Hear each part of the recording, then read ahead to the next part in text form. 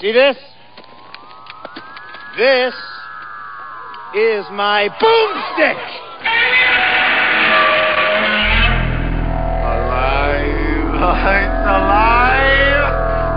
It's alive!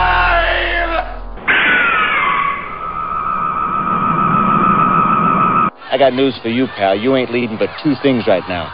Jack and shit. And Jack left town. Sell for free, right? Yeah, exactly. Yes, don't give away what you can sell for free. Brought to you by the Great White Hype. And who the hell are we? What are you listening to? Who knows? It's crazy. That wacky internet with the kids and stuff and pagers and baggy pants. Get off my lawn. Okay, no, that's true. Anyway, you are listening to Slow Robot A Go-Go. Oh my God, I don't even know what big show this is. Big show number 106? No, I think this is 107. Is it? Let's look. Now I have to know. I got to know. Yep, this is Big Show number 107. All right. And that click you hear is me clicking through computer things to check. Wow, 107 of these, dude. Man, it just keeps going, and the bad movies just keep coming. So Slow Robot A Go-Go is a podcast dedicated to talking about B through Z grade, usually Z grade, movies, and discussing them, talking about different film stuff, talking about whatever, and also a lot of lighthearted fare to keep you interested, such as this or that, or top 10 lists, and so on and so forth. My name is Mao. With me, as always, the man with the plan, the master of disaster. I wish I could remember all those names that Apollo Creed had, and Rocky's like, Rocky, "You think you have enough names?" You know. Well, so Dr. Morbius from Parts Unknown. Yes, thank you. We should have switched it up. No, it doesn't matter. I'm rattling apart. It's the coffee. This is the second week in a row that I haven't had any, processing the actual world time. I just hear a doorbell, and I go, "Oh my God!" And I kind of fly out of bed because it's 10 o'clock and I'm late, and Dr. Morbius is standing there like, "Again, dude?" Sorry, man. But I'm up. I have my coffee now. I'm up. So. Yes, you've had a lot of coffee in you. Not enough. I can never tell if it's too much or not enough. It's a fine balance. Yep. Okay, some exciting news for me. First of all, you can find us on Stitcher and iTunes and Slice Radio and Thing and stuff and Internet, and Google it. And but you should probably go to slowrobotagogo.wordpress.com because that's our blog spot where we also put other fun things, silly things.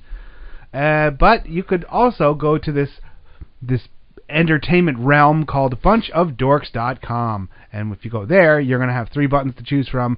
Top one is us, where you're going to learn about movies. What's the middle button? 2Dimension.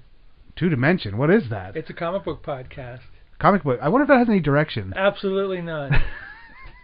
None whatsoever. I'm stealing your tagline. Come on, man. Work with me here. Go for it, man. Go for it. So Dr. Morbius, with his various cohorts, talk about comic books, and then the bottom one is Bunch of Dorks, where me and Dr. Morbius from Parts Unknown pretty much just play music and talk about one subject or less. But my exciting news is that I've also I have a whole brand new show called The Indie Circuit that I'm working with the Radio St. Pete. So I'm going to be actually have a radio show. My slot is Sunday at 10 p.m. 10 p.m. Oh my God. Yeah. Yeah. So yes, Sunday at 10 p.m.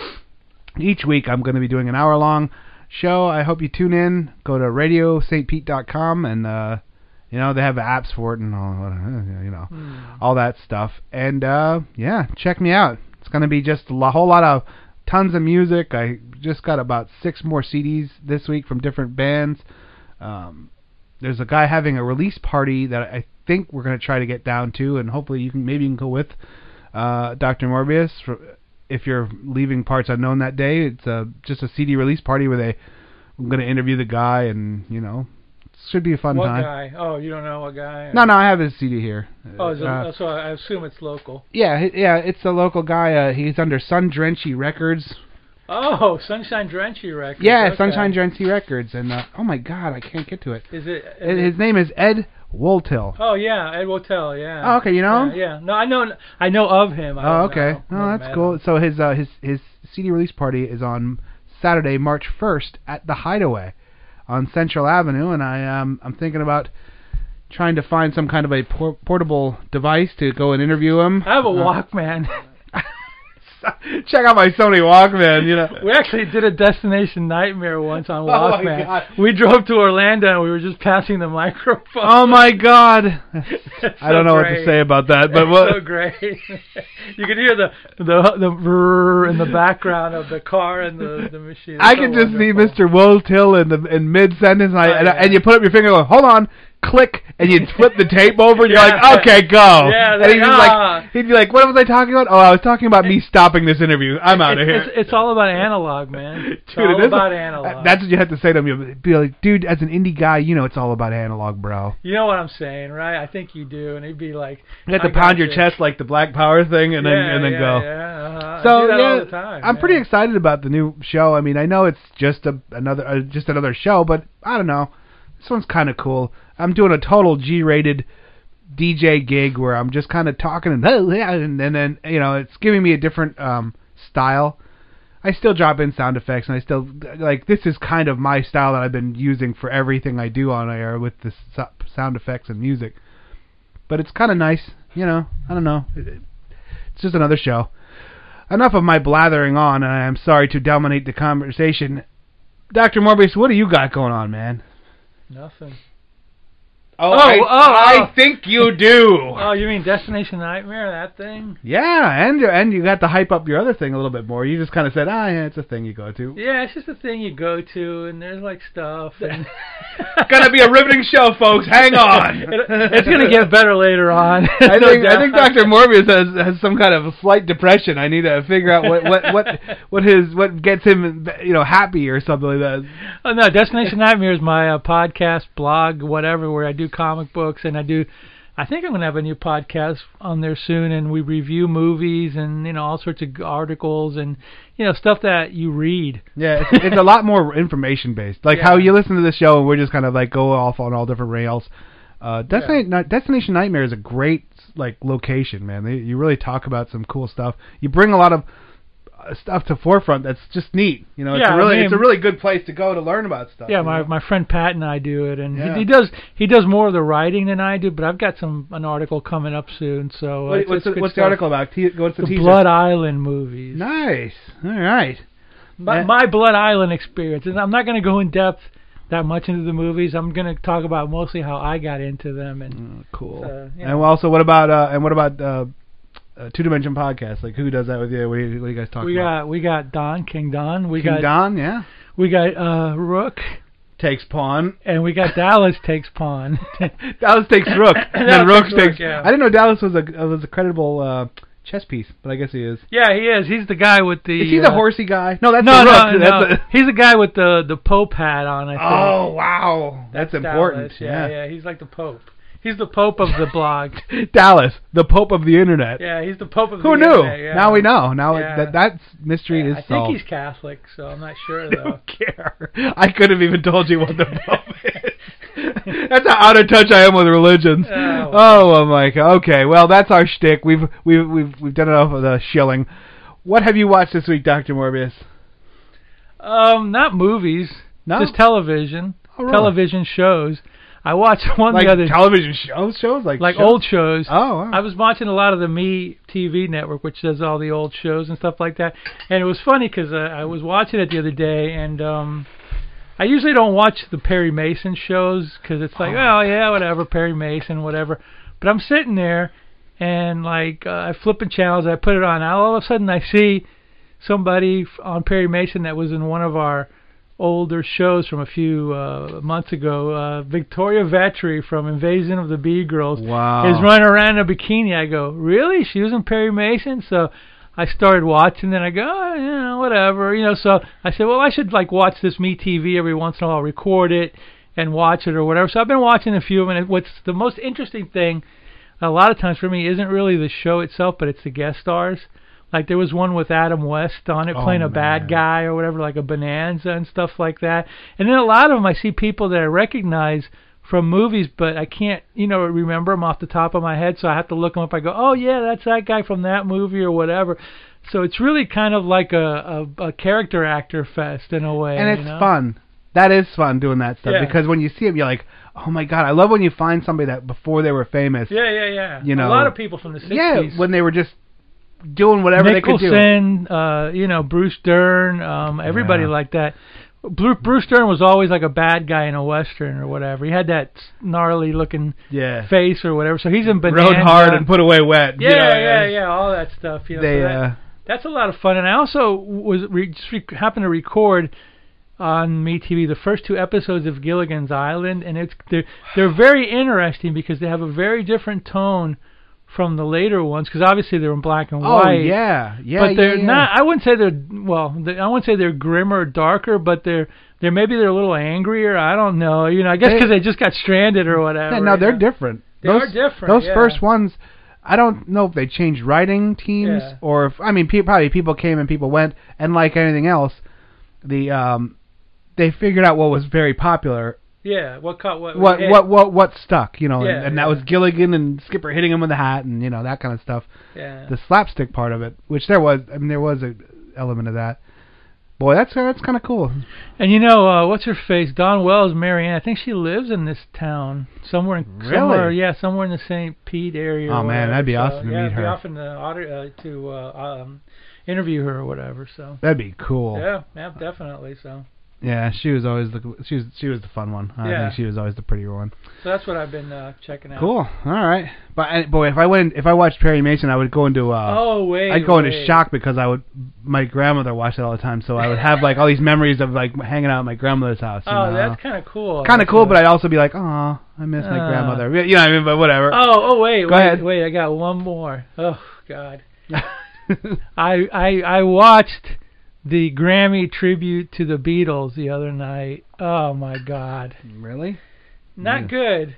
A few parts of it were good. Like, of course, Paul and Ringo doing their bits were good. I mean, Joe Walsh was there. He had some good parts, and there was a few good stuff. But like the today's stiffs of the music industry, like doing Beatles songs, it was pretty bad. Oh. There was some shitbag group called something like Acquire Dragons or something Dragons or whatever, and they were like Force? No. It was like I don't know what their name was, but they were like supposed to be a rock band, and they like had like they did an a cappella like a acoustic version of Revolution. It's like, dude, why? Katy Perry, why? There was some redheaded guy called British guy called Ed something or other doing like In My Life acoustic, and dude, I mean, he might be a good guitar player, but what he was playing there was kind of lame. So, the old guys put the new guys to shame. Let's put it that way, And that's maybe it's part of that get off my lawn stuff, but I like even like newer metal, even newer stuff that I like. When I listen to it, I'm like, oh my God, this is what we've become. Because you're not adding anything. It's very watered down and kind of generic. Not all of it. But a lot of it. Note to all musicians out there that want to do rock and roll: you must add something new to it. Bring something fresh to the stew. Bring something new to it, or don't do it, or become a cover band. Yeah. Some people make good money doing that. Yeah, they do. All right, I had a very interesting week of movies this week. I started out watching one called Barrio Tales. This was basically the same trope of Tales from the Crypt, and of course my favorite, Tales from the Hood. And I'm not being facetious there. I actually love Tales from the Hood. Barrio Tales is all about a Mexican town barrio, and there's some white kids in an Escalade meeting someone for drugs, and it turns out just to be a killer. But he's telling the stories. It's the same framing as Tales from the Hood and Tales from the Crypt for the most part. The problem was, or the difference was, because I didn't like it. It wasn't horrible, but it wasn't good either. The problem was it was pro-Mexican with no mirror. There was no reflection upon the Mexican people being mean to the Mexican people. Like even Tales from the Hood, they highlighted black on black as well as the slavery, as well as the stuff. So it was palatable in that you like the message came across. Yes, there's problems with that, but you're also self-inflicting. That was the part with Pam Grier, remember, and that guy, and you're like, oh my God. Well, Barrio Tales was all just a big Mexican flag wrapped around a lowrider saying, I hate Whitey. And that gets a little tiresome, So, I wouldn't bother. Then I watched The Big Boss Man. Bruce Lee just a fun one. Is that the Chinese Connection or Fist of Fury? What's that? The Big Boss Man. If it's a Bruce Lee movie, it's got to be either Fist of Fury or Chinese Connection, because that was what they were retitled in the United States. I don't know. It was the one with the ice factory. Okay. All right. I'm not sure. Big Boss Man was the one where the setting was in an ice factory. It's all basically the same stuff. But that was the one. It was very interesting. That was the one where they actually stopped production at one point when there was a fight, a real fight, and Bruce Lee was like punching the ice stuff. It was really weird. Was it a comical one? I mean, was Bruce Lee playing a comic character? No. It's either Chinese Connection or Fist of Fury, because there was another one called retitled Return of the Dragon, and I think in that one that's the one where he fought Chuck Norris, I think. Oh, okay. And that he was kind of a goofy character in one of them. No, this was all business. This was like straight up, and this is where it struck me. Like, I think, unfortunately, yes, he's a very charismatic person. If Bruce Lee was born today, he wouldn't be a star. He would be a star, but he wouldn't reach that like iconic level of almost God mode. People, how they talk about him. He would be another Tony Jaa or another Jet Li, where you're like, wow, that guy's really good, but who cares? I disagree, and I gotta tell you, and I gotta explain to you why. Interesting, because the flooded market is like whatever. Because I don't see the charisma in Jet Li or anybody like that. In Jackie Chan, because he's comical, he transcends it a little bit. But the intensity that Bruce Lee had, he came through, and I think that comes through in any generation. I just think there's a lot of guys out there that are really good, and that have a real good, that are really good, decent actors and a good martial artist. But I don't see like the anger or the rage or the thing that like draws me to this person, like somebody like Bruce Lee or somebody like a Pam Grier or somebody like a Clint Eastwood. Or some iconic. I think he's iconic. I think iconic people work in every generation. Yeah, and I like him. I'm not being disrespectful. Yeah. I just think he's more of an icon because he died. That's to be honest. I think if he was living it out, he would have been like, oh, that guy like John Saxon almost, where you're like, oh, you mean that guy from the '60s? Yeah, he's cool. Whatever. Yeah, but he wouldn't have the icon status. He would just been that cool guy back then. See, I'm getting to the point where I believe something like that for a while, but nowadays I'm thinking, they could be icons because they died young and they didn't do any crappy movies. But the reality is, now that I look at it, I don't think they've been bettered. So I think they're icons for a reason. But I hope so, and I would hope so, but. Again, who knows? It's hard to say. Anyway. The climate with China now has cooled quite a bit. I think even the kung fu movies are kind of like, eh.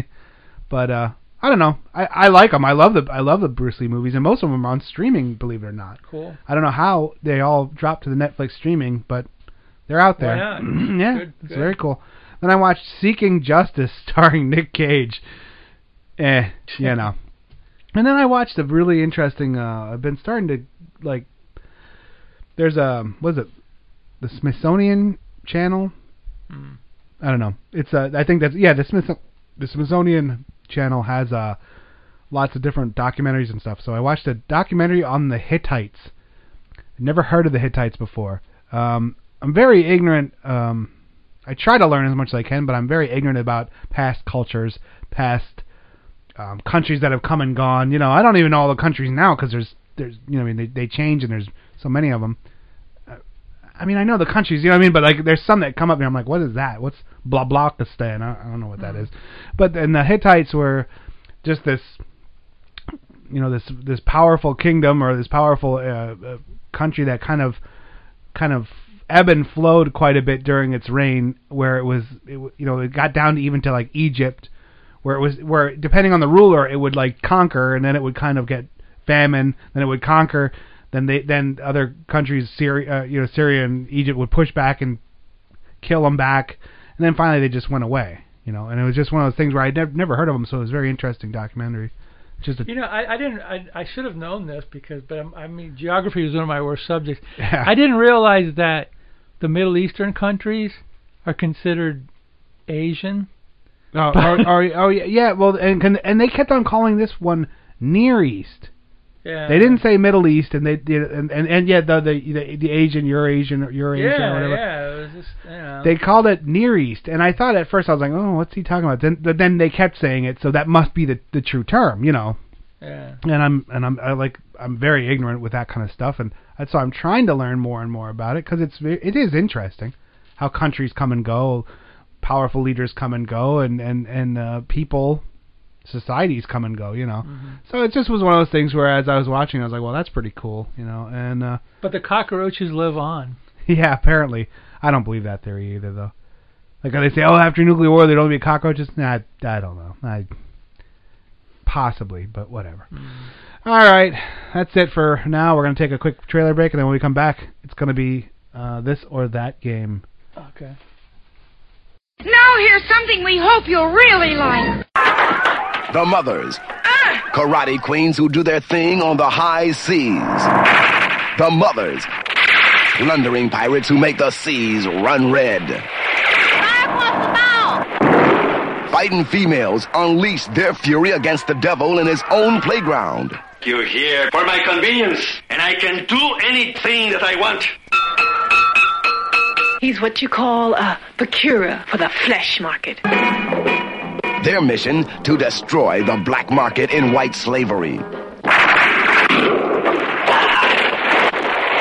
The Mothers, starring Roseanne Caton, Jeannie Bell, and Jane Kennedy. Every day is Mother's Day. The Mothers. Rated R, under 17, not admitted without parent. It had been since you've held a pretty young girl in your arms. The naughty stewardesses would like to take care of your problem. Fly first class with the naughty stewardesses, the cutest, curviest, most caressable hostesses who will ever take care of you. If you're past 40, Debbie's for you. She likes older, more experienced men. If you're young with hot plans, check Jane. If a groovy soul sister's your dish, beautiful Barbara more than fills the bill. And for those way out scenes, don't miss Margie. Everything turns her on. The naughty stewardesses are what you think they are, and more. Each one is a piece of class. Come and meet the naughty stewardesses. You'll love their takeoff. All new, in color, rated R for adults. Okay. We've come a long way, baby. The naughty stewardesses. Yeah. I accidentally dropped in the naughty stewardesses radio spot, which was only 10 seconds, and then Dr. Morbius from Parts Unknown was like, no, there's a longer one in there. Yeah. And that's when we found the full 1 minute version of Wow. The unexpurgated naughty stewardesses. Mr. Sleazy guy doing the voiceover. Oh my God, that is a slice of wrong. Well, we'll have to watch that movie now at some point, because you remember the naughty stewardesses are... They're what you think they are. They're what they think you and are. More. And more. Ba-dum-bum. Yeah.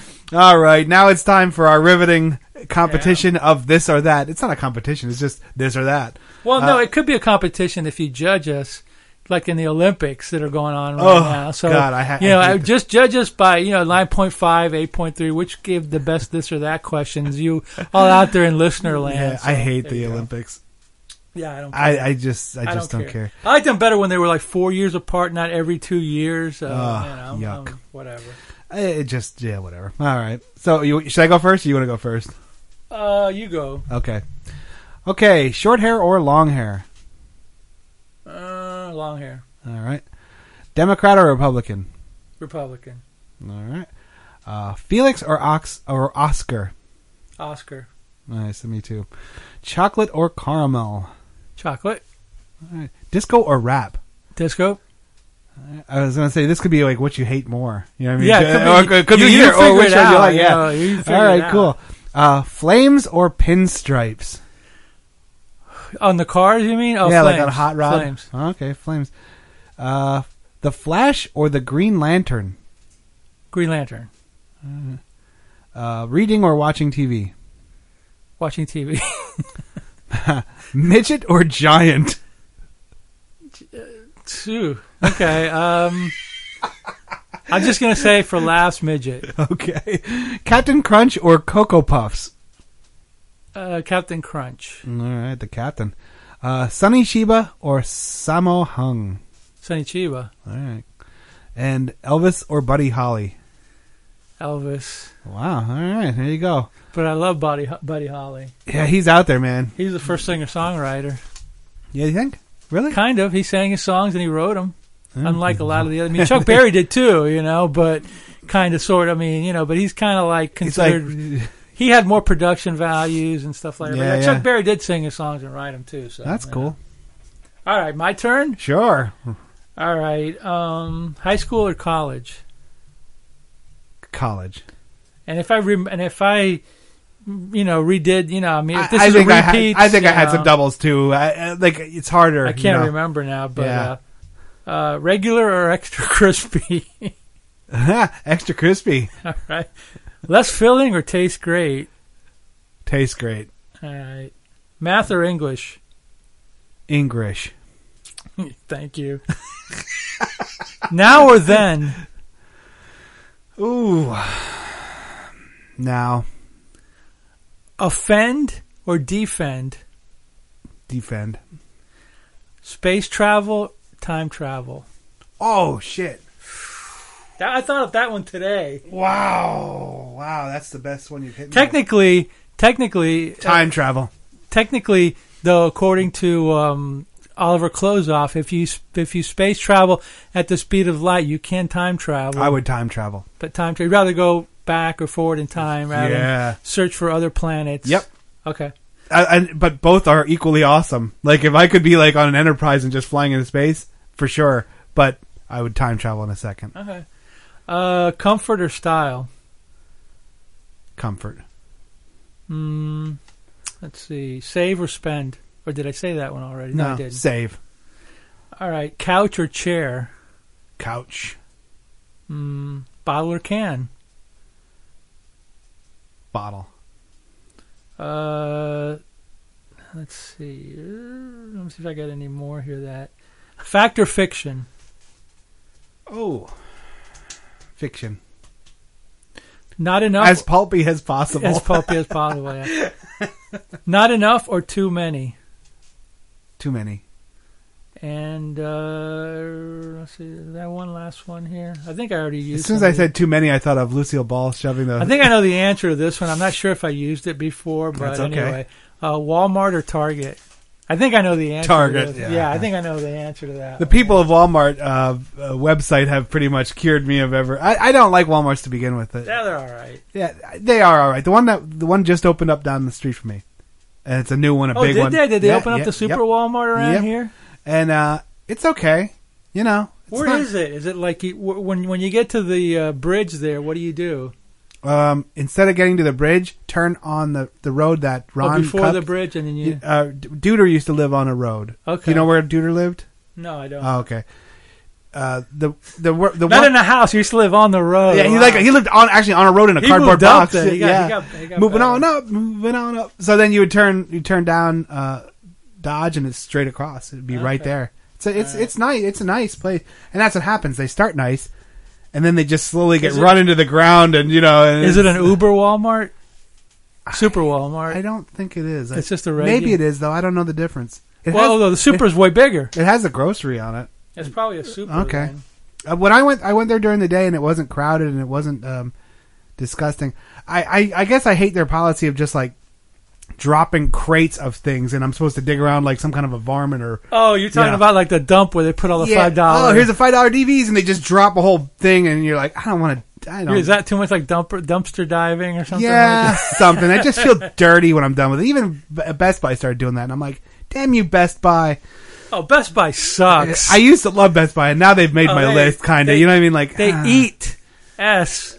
I don't know why they were so cool. They became like mainstream. You know, when they were like trying to become, when they were working hard for it, they were really good. And then when they said we're the kings now, we put all these other guys out of business.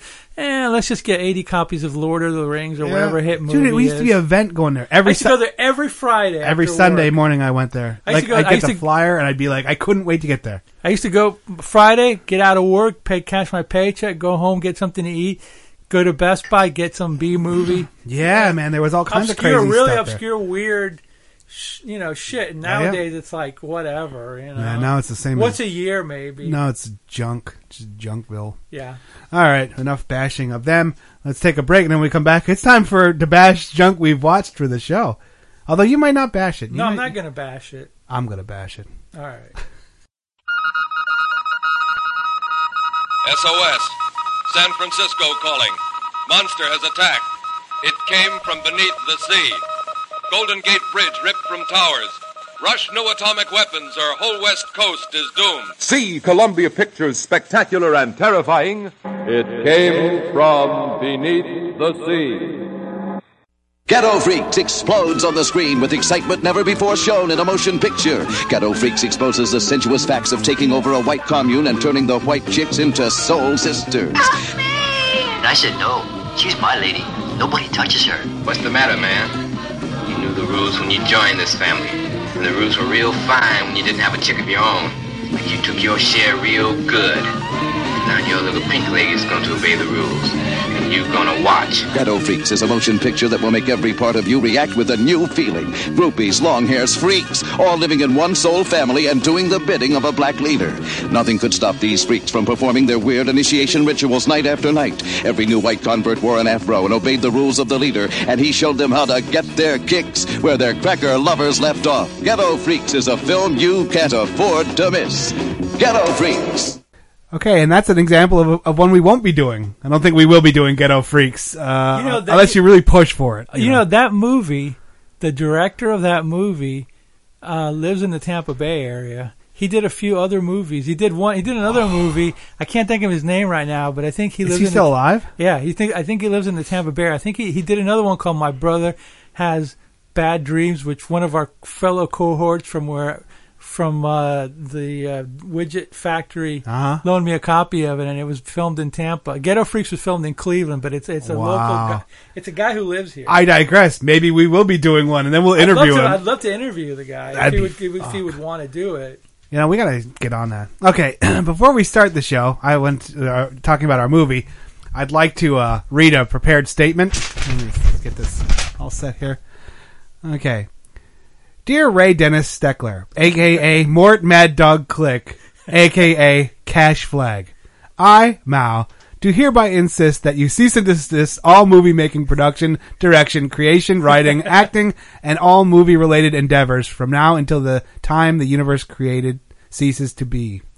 Upon viewing the incredibly strange creatures who stopped living and became mixed-up zombies, and, for this show, the Thrill Killers, it has been the recommendation from our legal team that I personally seek reparations for punitive damages, for emotional and psychological damages up to and including boredom, sadness, confusion, and internal mental hemorrhaging. Upon reading this cease and desist over the Slow Robot A Go-Go air, all legal representation of the aforementioned decree that creating any movie after this point will result in legal action. Please, Mr. Steckler, or Mr. Flag, do the right thing. Pull your movies from the shelves and burn them for the good of all mankind. If not for me, Mr. Flag, think of the children, won't you? Thank you. Okay. You just sealed your fate next time we do a Versus show. If you think this is the worst Steckler movie, boy, have I got a movie for you. Brother, have I got something for you. Yes, we are doing The Thrill Killers. Or Maniacs Are Loose. Yes. Did you notice that they cut the title of the movie? They did. Yeah. Because they were selling it as Maniacs Are Loose with the hypno wheel and the hypnotist guy and the whole 9 yards. When it actually played years later on video and stuff like that, it was just originally called The Thrill Killers, but they gimmicked it so they could do kind of like an audience interaction spook show kind of thing or whatever. So we were writing back and forth an email, and I was like, what are we going to do this week? And Dr. Morbius wrote back and said, let's do The Thrill Killers. And I said, okay, not even knowing what I was getting into. Yeah. And then I saw his Nicolas Cage-esque face, and he resembles a younger Nicolas Cage. Yeah. And I went, oh no, why do I know that guy? And then I looked at it again and I was like, oh no, he's that guy that did that really long titled movie. The incredibly strange, what is it? Mixed up guys who became zombies. The incredibly strange creatures who became mixed up zombies and blah, blah, blah, blah. And I only know them from MST, and even in MST it was like, this is horrible. And this was the one he did right after that one. So Yes. he was fresh off of his I Make Movies Now high. And This is his tribute to Psycho. Oh, man. I just wasted a Versus movie. You did? Oh my well, God. I don't know if this would win a Versus. It might. It could. I think it could. The stuff you find is way worse than this. This is okay. Well, talk about the intro, because right off the bat, there's this dude that comes out, and you're like, okay, what's this now? Okay, here's the deal. Back in the 40s, there used to be guys. I think one's called Dr. Neff, and there was a few. They did the thing called spook shows, where they would get a movie, and they would build a show around it, where he would be like a hypnotist or something, or he would do magic tricks.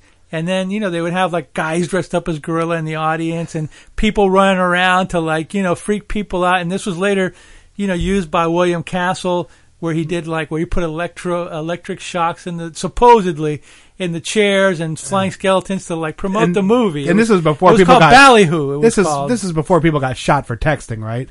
Yes, this is before it became real. Before people just started murdering people for every little thing. Okay, I'm sorry. This is back when it was just for shock value and for laughs. Ballyhoo. And in fact, that was one of the first pinball machines they ever made. Was called Ballyhoo. Oh, there you go. Yeah. But anyway, this is one of the later examples of it.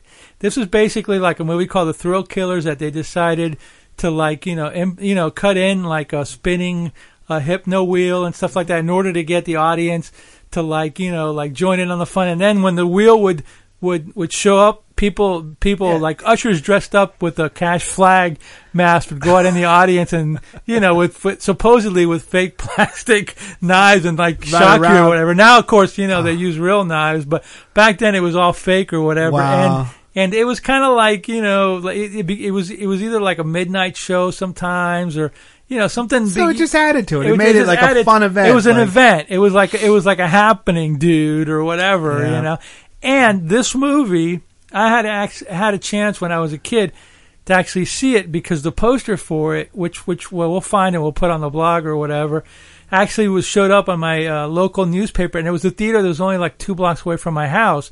Unfortunately, it was a midnight show. So basically, I talked my mom or my dad into taking me, and I got a friend to come over.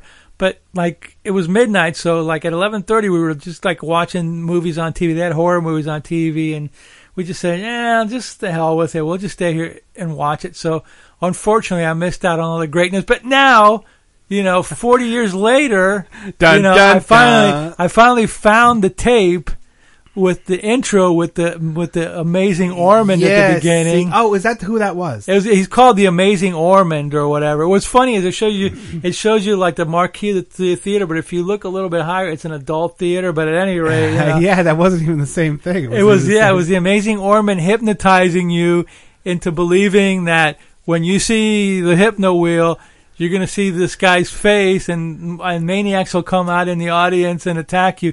And they'd had ushers with cash flags, which I would have loved to get a cash flag mask. Come out in the audience and castle. I wonder if you can find that on eBay.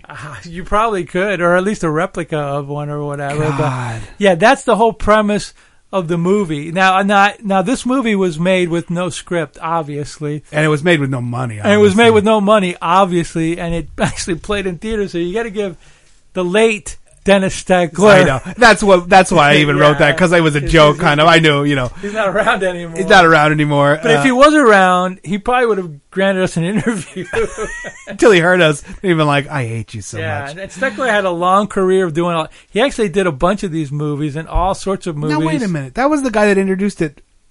Not the guy in the suit that introduced it. He was the guy that with the cap. The Sinister Yes, Cinema. that was him, What did he die of? Because he looked very, not young, but he wasn't old.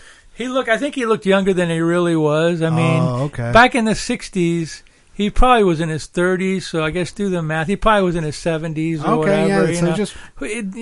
Probably the usual heart attack or... He looked young when he introduced it. But that's an old tape. That tape that I was able to get a copy of was from the 80s. Probably from the 80s, doesn't say so. He was living in Las Vegas and doing all sorts of...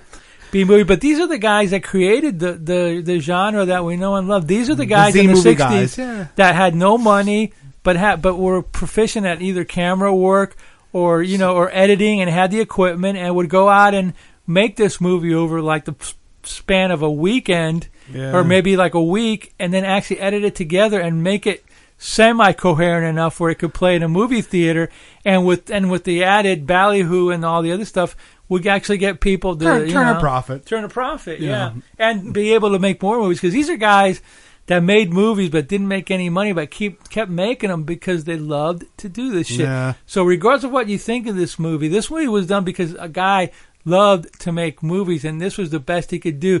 And you out there, I dare you to make it a better one. I know.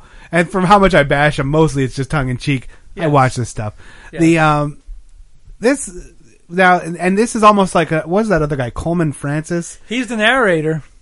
Coleman Francis narrated this movie. Knew it because it's that same voiceover. Because what was that other one? Red Zone Cuba? That he talked over. He's like, a man in the woods. It's Coleman Francis. And it's that same voice, and you're like, and I knew it sounded so similar. I was like, look, if this isn't the guy, it's the same voiceover actor. Because it's that, and it's the same like styling where there's nothing going on, but then there's a guy going, a man looks at the moon. What about the moon? Like something, and they're saying this disjointed stuff, and you're like, "This is talking about." This man lives in a fantasy world of Hollywood, and like glamour and glitz. He owns his TV and his pool and his house. This man is a realist. He has a family and he has kids. 19 kids apparently. And he has big hair. Exactly. You have to watch the movie to see what we're talking about. That hair was slamming. That was Elvis style hair. You know what I mean? Like Atlas King, man. I think we did a couple of movies for Ray Dennis Steckler, but yeah. So okay, this is the plot is, as we're discussing this thing, the plot is very loose. Very loose. You kind of know what's going on, but kind of not. You know. First we meet Mad Dog Glick or Click or whatever. Yeah, his name is. just before. First we meet that guy the Great Ormond, and that intro that he did. Were you hypnotized by it? No, it kind of set me into a bad mood because. Were you drinking? No, you should have been. Yeah, probably. He was. Because you may have been hypnotized.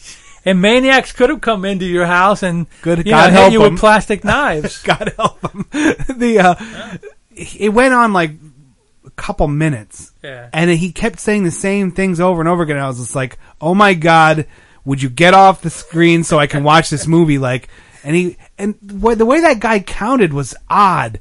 He would go 1, 2, 3, like who's going to defuse a bomb? They're going to go, okay, we're going to go on 3. 1, 2, 3, click, boom. You know, you go 1, 2, 3. It's measured, but this guy did it twice where he was like, breathe in and 1, 2, 3. And I'm like, what? Why are you saying it like that? You know, whatever.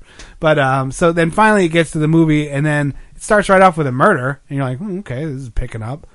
Then just not though. Then the credits come, and then it goes into the other stuff. The guy wandering around aimlessly on Hollywood and Vine. Kind of looking at stuff, kind of just a dreamer, a guy who wants to be in film, but it's a tough road. And now this movie has a connection with a movie that you really like called The Sadist. Steckler was a cameraman on The Sadist, and they were made around the same time. Sadist had a different director, but Arch Hall Jr., who was The Sadist, his father, plays the movie director, one of the movie directors. You know, there's two drunk movie directors in the house. Arch Hall Sr. He plays the movie director, so there's a connection. There's a Steckler, Arch Hall kind of connection going on there. Didn't Arch Hall Sr., they basically figured all this out to make his son a star. Yeah, he tried to make his goofy son a star, and his son does conventions now, and he plays guitar. He does a horror convention and he plays guitar, which is awesome because he did 45. So that's awesome. Is that true? Yeah, it is true. It's 100% true. Yeah, I had to get some of his. You got to find some Arch Hall because it's your kind of stuff. It's like guitar, rock and roll, early '60s or whatever. I don't know. Wild Guitar. I'm sure if you go on YouTube and you type in Wild Guitar, you're going to get you might get a 45 of Arch Hall singing it. Wow, that's crazy. Mm-hmm. So a lot of the same people are in the same circles here, and I think instead of being viewing them as competition back then, they probably viewed them as allies. Yes, of course, and they would help each other and loan each other and stuff. Yeah. Where now, good luck, you can't even get on other people's podcasts because they view you as a threat or something like that, even though there's no money to be made anyway. And because they're soft. Yeah, I guess. It's another thing about this movie which is interesting was this movie was filmed in the Topanga Canyon of California, around 64, 63. Uh-huh. Like 3 years later, the Topanga Canyon, that's where all the 60s, the Byrds, the Neil Young, Crosby, Stills and Nash, Joni Mitchell, all those hipsters from the mid to late 60s, and they all lived in that canyon there. Uh-huh. Like in houses. I mean, we only saw like a certain portion of it. Oh, That's, yeah. That's where all the cool, Really? hippie guys. Yes, the Topanga Canyon. Wow, And that's cool. the property values went up real high there, and Wow. not necessarily because of the thrill killers, but Maybe. maybe. You never know. They They're could have like, watched it and gone, that's where I want to Yeah, be. they I walked in want to there hang like- with Cash Flag. Yep. when I went Black Flag. Yeah. So you're like, hey, whatever. So I don't know. It was one of those things where right off the bat you know what you're getting into because it's very disjointed. Did you know that Black Flag was an insecticide? Yes. Okay, you did know that. I don't think it is anymore, is it? Uh-huh. Oh, no, maybe it isn't. I don't think it is anymore. I think the group co-opted the name and the group put the insecticide out of business. Anyway, go back to the story. Yeah, so whatever story we have. It's very loose. You know, it jumps all over the place. They're putting pieces into place. They're putting characters into place. So you're starting to understand, okay, you don't know why Cash Flag's there when they start talking about, there's 3 escaped mental patients. So at first I thought Cash Flag was one of them. Yeah. And I was like, okay, well that's interesting. And then he just shot somebody and whatever. So they all went on their merry way.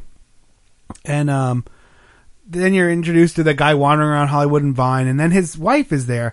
Now his wife is straight up crazy town. In real life, like she was crazy town. She was in one of our other movies. Was it Invasion of the Bee-Girls? No, She because one of them was in the Bee-Girls. She was. No, the Supervan girl. When I watched, the girl from Supervan was in Invasion of the Bee-Girls. Really? I haven't watched Supervan yet. Yeah. Okay, so go ahead. Liz Renee was in Blackenstein. Oh. She was the lady that first got killed by Blackenstein. Yeah. Except she was like 10 years older or whatever. Yeah. Around this time, she had just gotten out of jail for lying in court about her association with the mobster. With the mobs. So she was a bad girl. Yeah, and also and then she was like, got caught running naked down some road, and this is one of those like really mixed up starlets. Like she had a lot problems from A to Z. So she's there, and this is again middle to end of career. She later did a John Waters movie. I think it was Female Trouble or one of those, but she got brought back for another appearance. So she went through she did decades of film work. Maybe 1 or 2 movies every decade. You could tell she was a blonde bombshell. Yeah. And they were using a lot of makeup to keep that allure. Oh, yeah. And then they showed this party because the guy had to keep up like his appearances in Hollywood, and everyone was making fun of his movies. Like they were all like, the old drunk guy's making fun of his movie. He goes, "Hey, your movie, that really stunk," and he's like drinking or whatever. Yeah, and then they went over and there was some funny stuff where you could tell they were using what their life is like because they were he was trying to talk to 2 producers or directors honestly. And they were just drinking and groping the same woman, which was weird. And then there was a guy standing right next to him going, yes, sir, right? Yes, sir, yes, sir. He's making fun of some of Hollywood. Yeah, he's making fun of, like, the whole Hollywood machine. Yeah. In that they're just surrounded by people that say yes all the time, and everything's a great idea. Yeah, that was a guy named Titus Moody. Yeah. Who did B movies also, yeah. That was great, So that was kind of funny. And then... And this movie is like...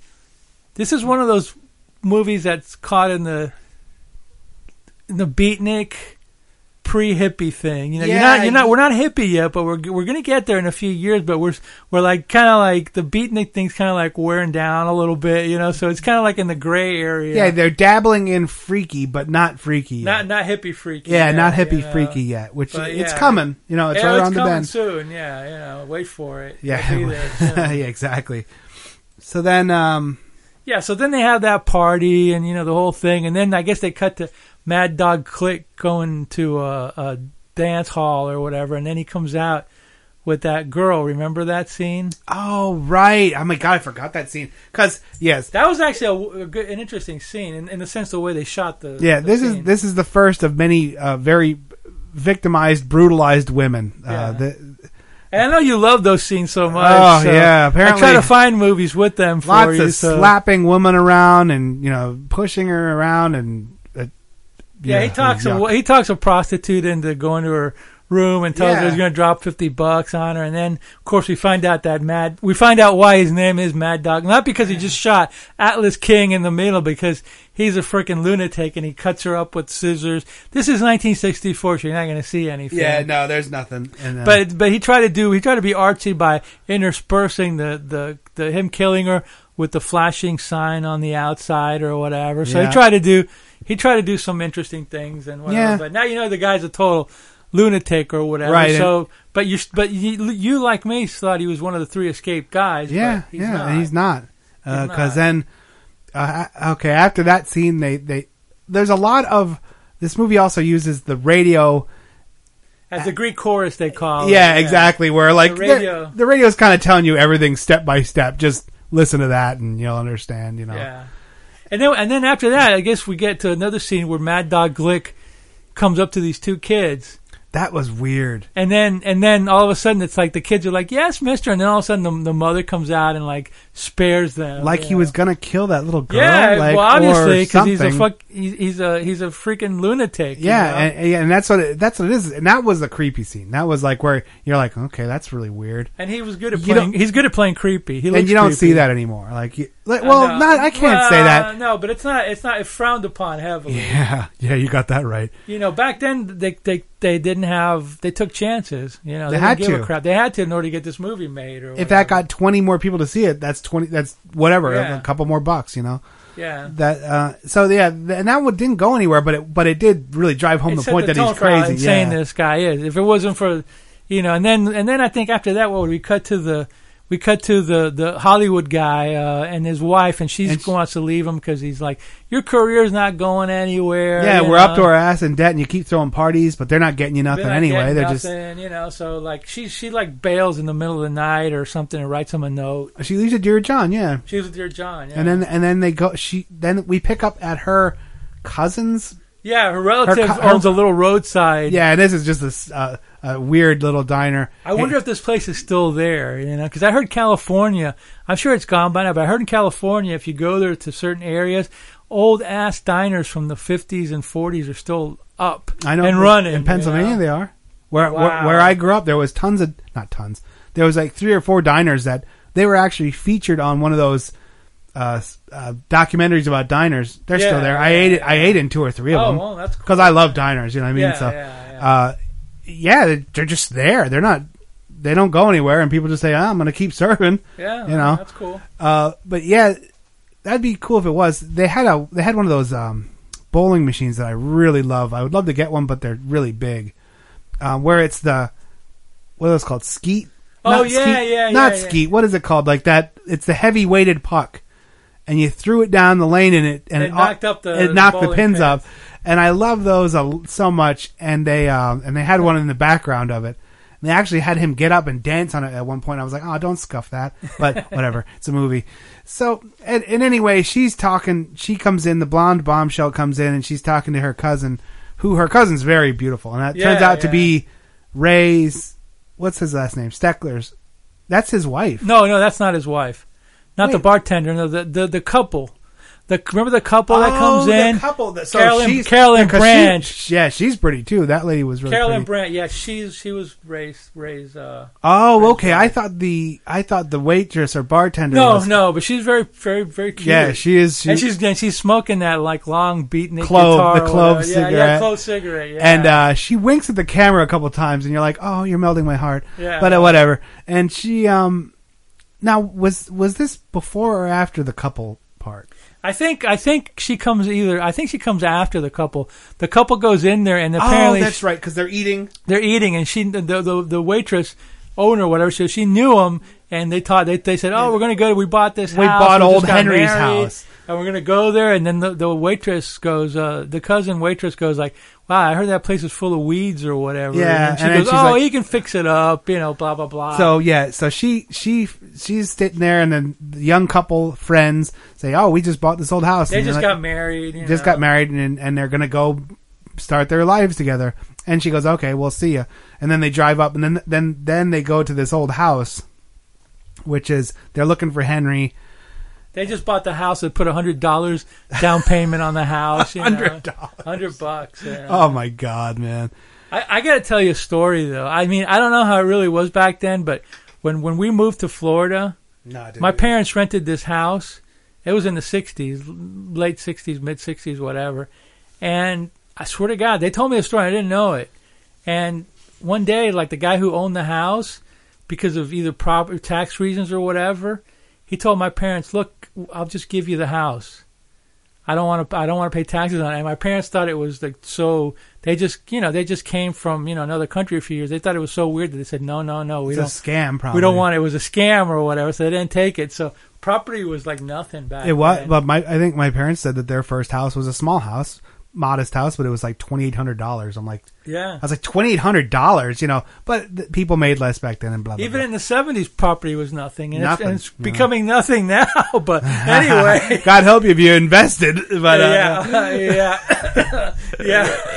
I invested in debt. So anyway, I invested in debt. Aren't I lucky? Yeah. Anyway, they go to look at their house. And, and then they're like, "Oh, where's Henry?" And they're walking around, and they're just kind of walking around, and then it's kind of a cool house. It's a bigger house than I thought it would have been. Yeah. It looked like it had 2 floors and a lot of And then she's like, "Oh, Henry must not be here, but let me show you this." And they go to this secondary part where there's this dilapidated like barn house. I'm like, "What the hell is this now? That's weird." Like, I don't think there would be that much property or much housing. But and then we are like, uh-oh. So they go in, they walk up, and the girl goes to the top of the steps, and she sees a head. It's Henry's head. And it's a pretty cheesy looking head. It's a pretty cheesy look. Yeah, this is straight up mannequin, head. And then we're introduced to the 3 psychos. So Mad Dog isn't one of the psychos. He's just like a secondary, tertiary psycho, or so we think. So we think. Dun, dun, dun. And then, then these guys, and this... Yeah, this part bothered you. I know it would. No. It didn't bother me. I understand the framing, because this is all about the raping thing. They don't. Well, they kill the guy first. They kill the guy. This is where you're like, oh, these guys are not actors. They were very... And they were actors. They were bad ones. They made lots of movies after. The way they did, Gary Kent, the guy who didn't like the door closed. Well, okay, that guy was normal. And the other guy, the guy that was like with the glasses, his name was Herb Robbins, the actor. The guy that was like listening to the phone and like drank the bad coffee later on. Really? He was an actor. He's a professional actor too. He actually directed movies. They didn't seem like it in this one because they looked like real psychos. The way they were like walking around with the gun and the knife and the axe, and you're like, all right, whatever. My favorite part is when they walk into the diner with an axe. I laughed out loud when he was carrying the axe in the diner. Anyway, we're getting ahead of and then ourselves. He like cleaned it because he was like, oh, Henry had dandruff. So he was like wiping off his axe. It just was funny. Like, that actually did make me laugh too, And anyway, so they have they basically like they go upstairs into the farm, they encounter the psychos. And then, like, the psychos, like, I don't think they actually technically rape her, but they're, like, hassling her, and they're, like, coming up to doing something bad, and then, of course... Because they kill the boyfriend, and then they they're like... they chop his head off and then camera. the big dude is like, do you want her first? And then he's like, yeah. And they were doing that, like, really... I don't know. It was just weird. So she takes out running, and they're running after her. No, but the thing what happens before that is, remember when they're saying we're going to take her or whatever? So one of them closes the door. Yeah. And then Gary Kent, the main psycho, like flips out because he's like claustrophobic, or on top of every other problem that he has, he's claustrophobic. That was a convincing performance. Like when he was going nuts. Yeah. That was actually like, wow, that was good. Yeah, and then like the psychos all like flip out because he's going to flip out. And then that gives Carolyn Brand a chance to escape. But unfortunately, instead of like escaping and running to her car, she decides to like hide in the bushes or something like that. An embankment. Yeah, you're like, what? But so once they get psycho number 1 calmed down, then they go after her and they're chasing her. And this is basically a Benny Hill skit. Kind of. You could have overlaid it. And that one guy ran really weird. Did you see what I was talking about? Like he like ran like a cartoon or some kind. There was this odd motion that he made that was like an odd movie. Like a 23 Skidoo kind of thing. I was like, what are you doing here? But then the other guys, they finally catch her. And then instead of like what you assume is going to be the rape scene, they just kill her. Off camera, but he hacks her up. And then like, okay, that's the end of that. So then after that happens, you see movie actor guy. He gets it. He finds out that his wife's not left him. But of course, he just instantly goes to the... to the truck stop diner or whatever at her cousin's place. But I guess if you wanted to read between the lines, it's like, well, he must know she's her relative, so maybe he's going there to find out where she is, and he finds her there, and then and he's there, and is he there with a movie producer too? Yeah, he's there with a movie producer who's putting that thing up to his eye and going, scouting for locations. Yeah, this will be a great place. We have to dirty up the walls for the murder scene and blah blah blah, which is like kind of foreshadowing and funny. And the way that guy was acting and doing that's another thing where you can tell there's a lot of, this is based off real sarcasm. Yeah, this is based off of real experience that they've heard a million times. They're goofing on people. Yeah, and they're goofing on people. They're probably just like, oh yeah, well, people that they work with. Because Steckler was a cameraman in some movies. So he was probably like so sick of hearing. Oh that yeah, shit. This is a little like zinger at him. Yeah, which was funny, which is cool. So then they're in there. The three psychos go in there. One with carrying the axe, which was hilarious. And the guy's like, "Oh, I gotta use the phone." So they order Schlitz beer while prominently shown Schlitz beer, while the other guy's making a phone call, and he calls Mad Dog saying, "Look, these other two are nuts. I gotta kill them off. You come and get me." Yeah, right. So he's now we know Mad Dog's not the same. Mad Dog's the brother of the leader of the clan. So to speak. So to speak, yeah.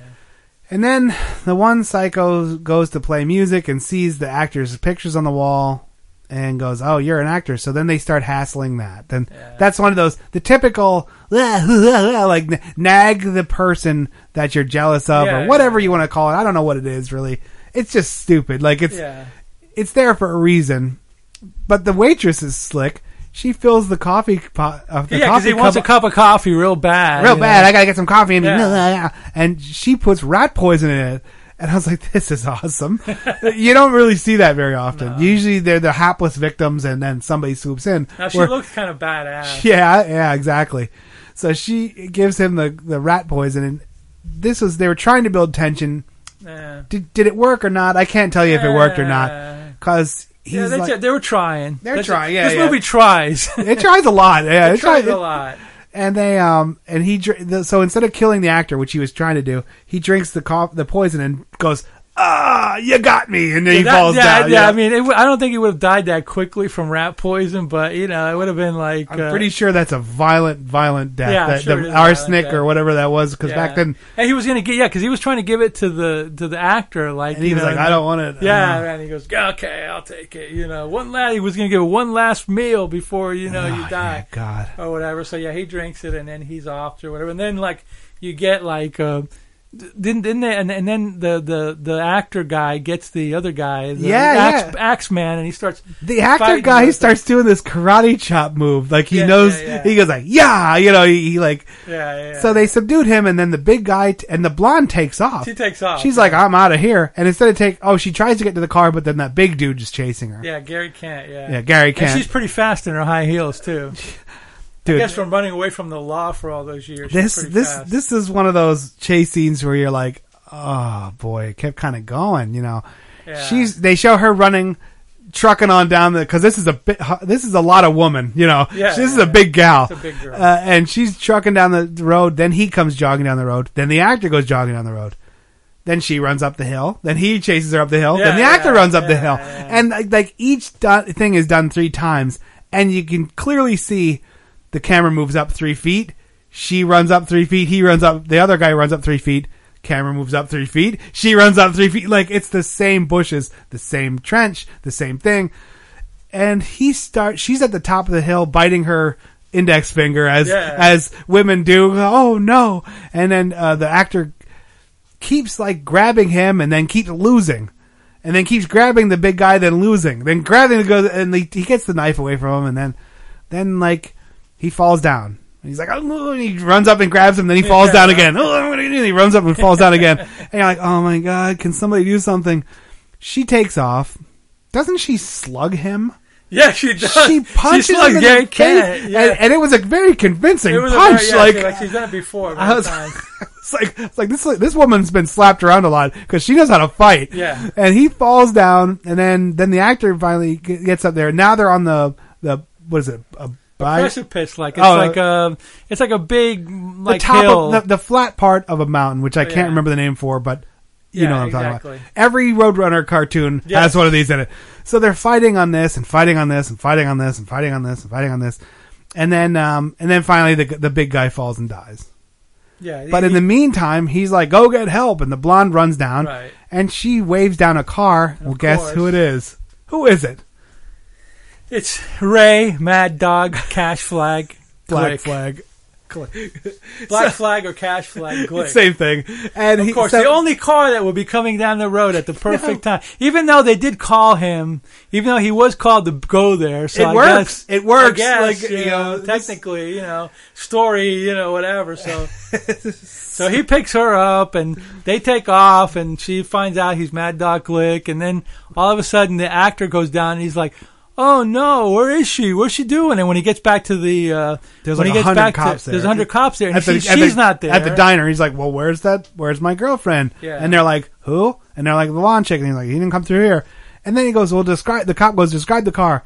It was a blue Plymouth station wagon, 53 or 54. And the guy goes, "That's the one we have the APB out for." And everyone jumps on, and then they get a motorcycle chasing it. And before it ends, we get to find out how good of a shot Mad Dog Glick is, because there's like 3 cops there and he shoots all of them, It's insanity. I mean, he's like the greatest shot of all time. Oh my God. And this was so that like 8-year-olds playing where they go, "Bang, bang, bang, I got you." And they go, "Oh, you got me." And they spin around and they fall down like total. So all that's left is the police chief. And Mad Dog Glick, he's separated from the girl already. Yeah, so he's on his own. The girl probably just slugged him and took off. Yeah, she just slugged him and took off. So he's running. He kills the 3 cops. He runs off. All that's left is the inspector. So the inspector calls like an APB to all the motorcycle guys. Hey, be on the lookout. Because he shoots a cowboy and commandeers his. Yeah, that was unexpected. That he actually during his running away from the police, he encounters like a cowboy guy, a real cowboy at a fire. So he's like, fuck.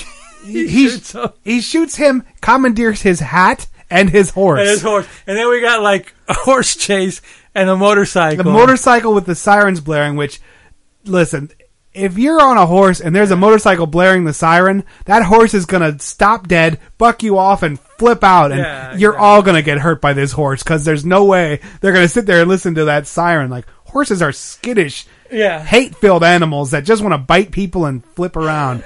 So, trust me, I know.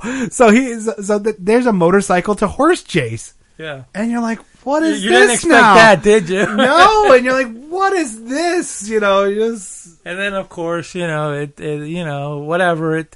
Mad Dog gets caught and gets shot, and he rolls down a bank into a little small creek or whatever. And you're like, wow. And then you think the end. No. But, oh no. Fast forward. The handsome actor holding his buxom blonde. "Oh, I'm going to do what you say. I'm going to retire and we're going to go on vacation. Then I'm going to get a real job." Bring. Phone answers. "Hello? Hi, this is Johnny Q, producer. I'm going to have you starring $5,000 a week opposite Miss Vampire, Miss Transylvania. And he was like, "Yes, okay." And then she's like, "Well, maybe you can continue your dream. Continue $5,000 a week for 10 weeks. Well, maybe you can continue your dream. That's a lot of money back now." Yeah. Okay, you got it. So, and then we find out that after that, Miss Transylvania USA is the waitress at the. Yeah, because she winks at the camera again. At the camera, you go, "Oh, she became Miss Transylvania." No, I thought that woman was really pretty. She was cute. Yeah. Oh my God. And she did look kind of like a Miss Transylvania. She looked like an early vampire. She was goth. She was goth before goth. Yeah. Goth, and she was more human than human. Yeah. Okay, so there you have it. Cheap, low budget. The little movie that couldn't. That movie was, believe it or not, that movie was shot by a guy named Vilmo Sigmund, who later on became a famous won Academy Award for shooting One Flew Over the Cuckoo's Nest, among Wow. other movies. So that's how they got their start, making Then that's how Dennis you do it. Steckler movies. Yeah, I don't the know. 60s. You know, yeah. look, I'm part of a production crew here locally that does like live events. Yeah. And there was a lot of nervousness and anxiety when I was going into these things. But that's what you do. You kind of just keep learning. You know, like every time I go to a shoot, I'm meeting new people, I'm shooting new things, and I'm getting more comfortable with my craft. And then you can start learning stuff, you know. Right. And it's kind of, that's all you do. You just kind of keep on trucking, you know, as they say. Keep on trucking. Keep on trucking. So what do you give this masterpiece, Thrill Killers? You know what? Because they basically made something for nothing. I'm going to give it a 6 just for pure effort.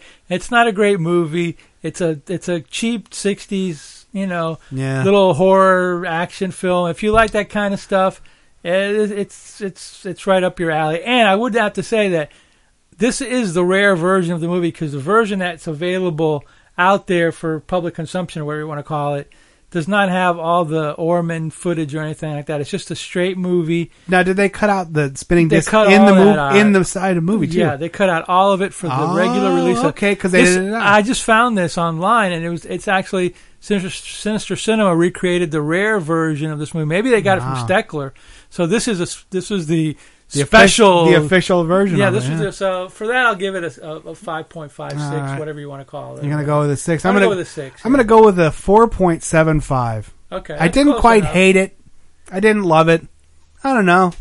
Actually, you brought me around. I would have given it probably a 3 to 3.5. Yeah. But as you were talking about it, I started to realize, look, this is the kind of guy I sort of look up to. Yeah. He's schlocky and stupid, but that's all he could do. He's fighting against the machine, man. You know. Yeah. So what are you going to do? That's the way it is. Yeah.